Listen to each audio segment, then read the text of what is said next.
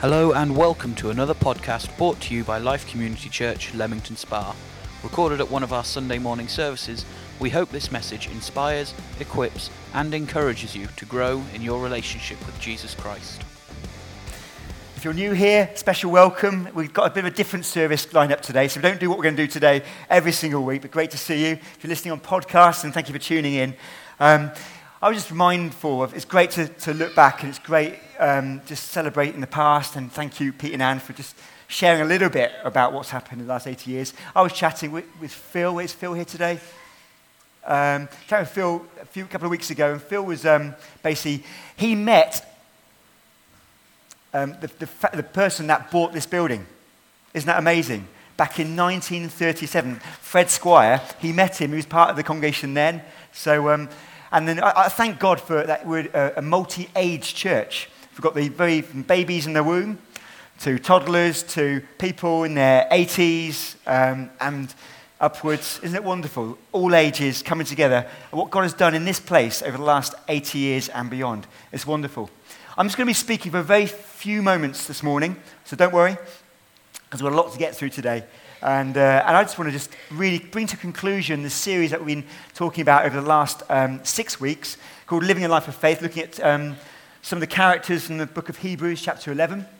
And I'm going to be focusing today on the character of Elijah, one aspect from the character of Elijah, found in 1 Kings, chapter 17. And I'm going to be speaking just for literally about 20 minutes altogether. So, are you ready? Yeah.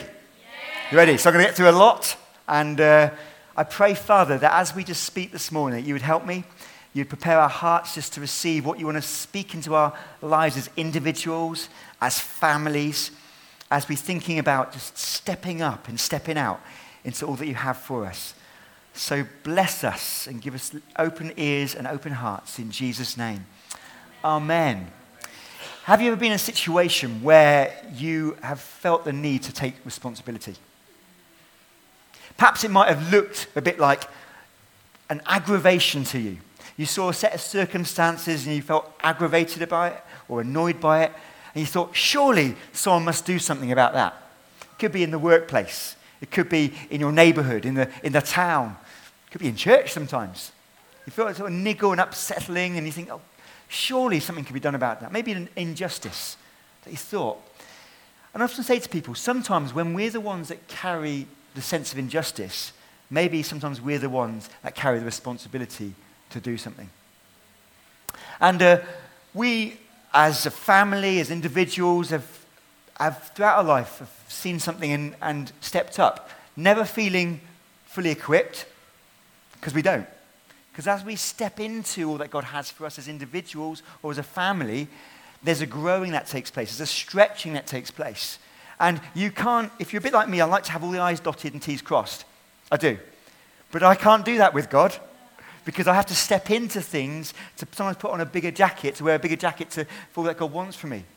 When we became youth pastors years ago now, did we feel prepared? Did we feel equipped? No. When I became an elder, did I feel prepared, equipped for that? No, you never do. But as you step into that, then God prepares you in the experiences as you're doing it. When we came here in 2012, did we feel ready to be pastoring a church? Be honest with you, no way. We were comfortable at a church in Coventry. It was growing, it was exciting. I've shared that before. Put up a multi-million-pound building, and we were there for life. But God has got other plans. And God starts to nudge at me and niggle at me and say, Dave, I want you to step into a role of church leadership in a smaller context. But God! But I said, Dan, how do you feel about that? I don't feel the same. I don't know. And God was working on me first. And then literally, it happened so quickly. So quickly. It was literally 2 months later, we found ourselves, February 2012, sitting around about that seat there. Special seats. No. Thinking, God, do you want us to lead this place? But we just knew as soon as we came in the building, as soon as we sat in those seats, that was what God had for us. We thank God. We thank God of what's gone on in the past. We thank God for what's gone on in the future. Do we feel equipped? Absolutely not. Are we learning lessons? Absolutely. Almost daily we're learning lessons. We have not made it, we'll never make it. Bear with us. But we're just on a path that we just feel God's calling us into, and we're just trying to be obedient to him. And that's what God wants from your life. God wants you to be obedient to whatever he has for you. And if you feel a sense, sometimes I call it the holy discontentment, you feel unsettling in a situation, then maybe God is calling you to bring some change, to step up and to step out into all that he has into that situation. So today we're looking at the book of 1 Kings chapter 17 and Elijah, looking at the fact that faith steps up and steps out. And it requires that stepping up, that stepping out. Stepping up into taking responsibility all that God has for you and for that situation, and stepping out that's sometimes the easy bit, sometimes, because you can do your battling in the private place. God, would you change that situation?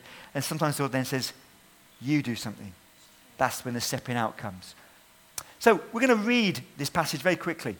1 Kings 16, 29 to 30.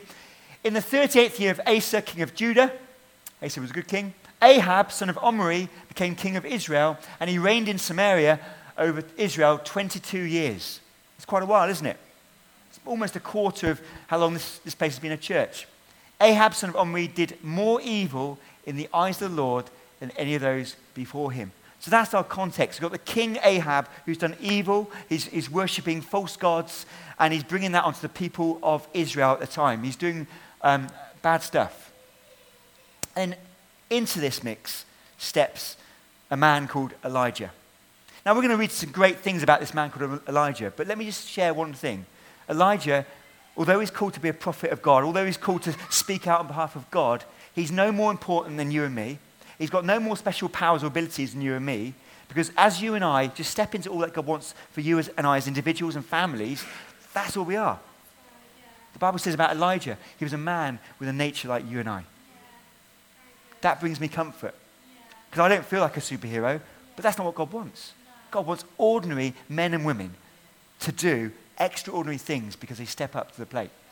Now Elijah the Tishbite from Tishbe in Gilead said to Ahab, as the Lord, the God of Israel, lives, whom I serve, there will be neither dew nor rain in the next years except at my word. So because of the evil that's surrounding you, because of bad ways, he's saying there's going to be a drought. We know that drought's going to last about 3.5 years. And commentators think we're about sort of 6 months to a year into that drought season. So when there's no drought, crops fail, water's scarce. A time of scarcity, if you like, a time of recession. Then the word of the Lord came to Elijah. Leave here, turn eastward and hide in the Kerith ravine east of Jordan. You will drink from the brook, and I have directed the ravens to supply you with food there. There's the word of the Lord coming to Elijah for him personally, saying, Elijah, I have provision for you. I have provision for you. He's stepping up. He's taking responsibility. He's spoken to the king. He said, now I've got provision for you. So verse 5 says, so he did. He stepped out. He obeyed the Lord. So he did what the Lord had told him. He went to the Kerith ravine, east of Jordan, and stayed there. The ravens brought him bread and meat in the morning, and bread and meat in the evening, and he drank from the brook. Wow, that sounds like great food, doesn't it? Okay, different servants serving the food, but great, meat and bread and water. Sometime later, the brook dried up because there had been no rain in the land. Are you ever in a situation where your source of provision dries up? Never look to what you think is the source. Our source is always God. It's always God. There are different channels of provision, different channels. We've seen that in the life of the church. We've seen that as a family, different channels of blessing. But God is always the source. Always look to God. If you're finding in your situation that the channel of maybe financial or provision in life is drying up, look to Jesus. Look to God. Say, God, what's next? He provided for Elijah through the ravens, through the brook, and now he's got another plan. Then the word of the Lord came to him. Go at once to Zarephath in the region of Sidon and stay there. I have directed a widow there to supply you with food. So he went to Zarephath. He hears the Lord and he obeys. He steps up, he steps out. When he came to the town gate, a widow was there gathering sticks. he called to her and asked, "Would you bring me a little water in a jar so I may have a drink?" He's asking a big thing. Would you bring me that very thing that's scarce in the land at the moment, where we haven't got much water? Would you bring me some of that right now? As she was going to get it, he called, also, bring me a piece of bread and bring me some piece of bread as well. As she replied, "As surely the Lord your God lives," she replied, "I don't have any bread, only a handful of flour in a jar and a little olive oil in a jug. I'm gathering a few sticks to take home and make a meal for myself and my son, that we may eat it and die." She's preparing her last meal, her last supper. Her hope is gone. She hasn't got any food in the cupboard like you and I, no water to drink. She's doing what she's stepping out. She's just going to prepare her last meal. Elijah said to her, "Don't be afraid. Go home and do as you have said. But first," everyone say first. "But first, feed yourself. But first, take yourself a drink of water." No? "But first, make a small loaf of bread for me from what you have and bring it to me. And then make something for yourself and your son." Is Elijah being selfish right now? No. He's doing, because God has put a word in his heart. He's taking responsibility for this family situation, and he's stepping out. "For this is what the Lord, the God of Israel, says, the jar of flour will not be used up, and the jug of oil will not run dry until the day the Lord sends rain on the land." He's saying, if you do this, if you step out and do what the Lord is saying, not what I'm saying, what the Lord's saying, then you will have sufficient. There will be a miracle in your life. Did she do it? She went away and did as Elijah had told her. This woman, who was not a worshipper of the God of Israel, our God, she did as Elijah had said. So there was food every day for Elijah and for the woman and her family. For the jar of flour was not used up, and the jug of oil did not run dry, in keeping with the word of the Lord spoken by Elijah. Can I just pause there and just say this? Feeding of the 5,000, which is probably 15 to 20,000 people, maybe more. When did the miracle happen? The loaves and the bread, they were broken and distributed. It was as it was broken, as it was given out. As the disciples stepped out to give, the miracle happened. As the widow stepped out and not just heard the word of the Lord, but obeyed it, that's when the miracle happened. And that's the thing that you and I don't like, if we're honest. You and I don't like that. But maybe in your workplace, in your family situation, in your community place, God is asking you to step up, to take responsibility, but also to step out, to obey him. How's that going to happen? I might look a bit silly. I might look a bit crazy. But God is asking you to step out, just to obey what God is saying. This is good. This is good news, isn't it?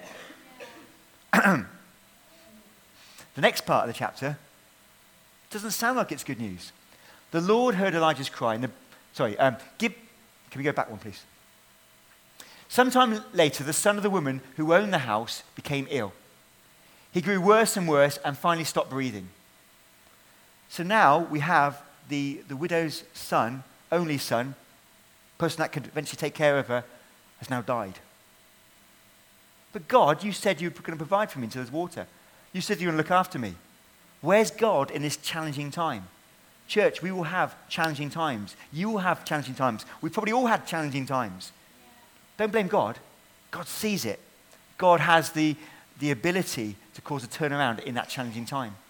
Did God not know that this boy was ill unto death? I'm sure it wasn't suddenly a cough and cold that went worse. It was probably a disease he was carrying for a long time, unknown. And suddenly he dies. Verse 18, she said to Elijah, the widow, "What do you have against me, man of God? Did you come to remind me of my sin and kill my son?" "Give me your son," Elijah replied. He took him from her arms, carried him to the upper room where he was staying, and laid him on his bed. Then he cried out to the Lord. You know, church, part of us for taking responsibility is telling God, how we're feeling. It's crying out to God in prayer. It's saying, God, I see this situation and it's not right, there's injustice. Or, God, I really need a breakthrough in this situation. Would you help? God hears the prayer. But we need to take responsibility to step up and say, God, would you do something? Would you do something? Some of us are great doers, but not great prayers. God calls everyone who has a relationship with him just to say, God, would you do something on my behalf? Would you become a great prayer? He cried out to the Lord, Lord my God, have you brought tragedy on this widow I'm staying with by causing her son to die? Then he stepped out. He stretched himself out on the boy 3 times and cried out to the Lord, Lord my God, let this boy's life return to him. Then the Lord heard Elijah's cry, and the boy's life returned to him, and he lived. But put yourself in Elijah's shoe. He sees this travesty, he sees his son die. He's probably thinking, oh God, you said that you're going to provide for them. Didn't just say the widow, for them. And now this has happened. I'm going to do something in it. I'm going to step out. Church, sometimes God gives you the first step, the first thing. Sometimes you don't know what to do. Just do something. Just say, God, you put this on my heart to do something. I don't know what to do. I'm just going to step out in faith. Do something. Do something. The Lord heard Elijah's cry, and the boy's life returned to him, and he lived. Elijah picked up the child and carried him down from the room into the house. He gave him to his mother and said, look, your son is alive. Then the woman said to Elijah, now I know that you are a man of God, and the word of the Lord from your mouth is the truth. That is what God wants to do in your life, church, and my life. That the people that we, in our world, our personal world, our friends and our families that don't know Jesus Christ, that aren't yet Christians, we can make a difference as we step up in prayer and step out in obedience. And we can see them come to faith like that widow did. Isn't that amazing? Now I know that the word of God in your mouth is the truth. Now I know that the word of God in your mouth is the truth. Now I know that this passion that you have for seeing justice is born through God. Because of all that your life. Our lives are like letters. People don't read our words, they read our lifestyles. As we commit to stepping up into prayer and stepping out into obedience. So just to conclude, faith needs you too. What can you do? Number 1, step up. That's take responsibility. Sometimes that niggle that you have isn't for someone else to do something. It's God saying it's time for you to rise up. Yes, we need to take wisdom. We need to ask people about that, people that care for us, etc. But maybe God's preparing you to take up. And maybe it can be quite quick.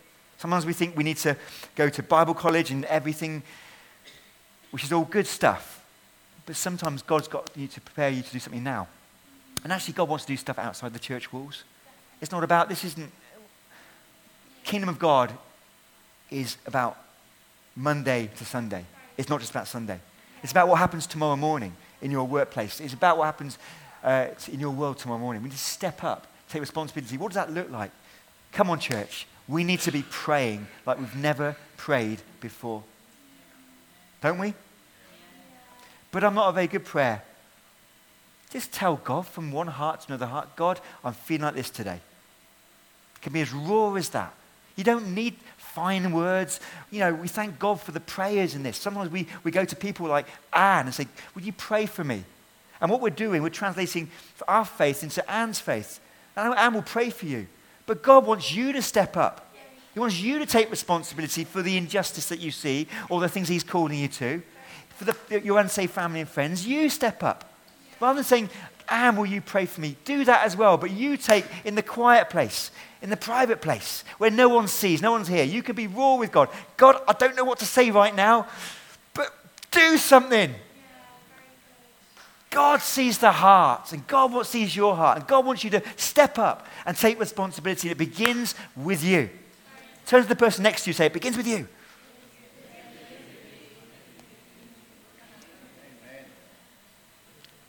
Can I say, that's sometimes the hard bit because you carry a burden. But this next bit can also be the hard bit. We need to step out. That's our response. What are we going to do? We've committed to God, and God's nudging us and niggling us, and we know, if we're really honest, that it's us that God wants to do something about the situation. But what can I do? What can I do? Whatever the Lord says, do it. That's what Mary said to the servers at the wedding where Jesus turned the water into wine. Whatever he says, my time has not yet come, Jesus said. But Mary said, whatever he says, do it. And because they obeyed him and stepped out and filled these big wine jugs with water, it turned into be the finest wine at that feast. What is God saying to you? What is God saying to you? And that's all we can do. What is God saying to us? I dare to believe, church, that our next 80 years can be our best. You might think, well, I may not be around the next 80 years. We're building for the future. Yeah, why not? Why not? But we're building for the future. It's a selfish attitude that says, well, I may not be around, so I'm not going to. Come on. We're building for the future. Everything we do in faith now, I'm not just talking about in these four walls, but in your world, in your workplaces, you're a witness for the Lord. You're praying for the Lord. Everything we do is laying a foundation of faith for the future. That people living in this locality, locally, nationally, and internationally will come to faith in Jesus Christ. We want to see families that are on the brink of splitting up and divorce find peace and reconciliation. Why? Because someone dared to step out. To step up and step out. To take responsibility for that. What is God saying to you? We're going to take up a vision offering. We're going to share more about it in a few moments. All we're saying about that is, what is God asking you as an individual family to do? You will never hear us pressurize you, because we firmly believe in what 2 Corinthians 9 says, is never give under obligation or compulsion, because God loves a hilarious giver.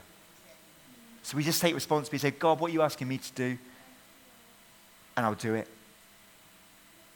But more than money, this offering is not about money. It's not about a future building. It's all about faith. And I dare to believe, God put this sermon series on my heart because I dare to believe, and God wants even more than me, that we'll be a people that rise up in faith. And there'll be stories, literally stories, about what God is doing in your world. Maybe on your university campus, in your workplace, in your home. God wants you to make a difference. If we're honest, sometimes we get bored with life, don't we? Because we're not stepping up and stepping out. God has wired us to live with dependent on him. That's a scary place. When it's comfortable, as we are often in the West, we don't need much in terms of food in the cupboard sometimes. We don't need much in terms of, we can turn the tap on, we've got hot and cold running water. We don't need much. And that's a place where sometimes we become self-sufficient and we don't step out and rely on God. But I dare to believe that we can be a church where we can reach out. God wants you to rise. To rise. Doesn't matter where you're at in God. Today, God is saying, rise up in faith. Rise up in faith. It's about action. We've got this tension between people of action and people of prayer, people of faith. But James is right, I'll show you my faith by my works. Let's be people of faith and people of action. Amen? Amen. I'm just going to pray. Why don't you stand to your feet this morning? We hope that you enjoyed this message. For many more resources and for more information, visit our website at www.life-cc.org.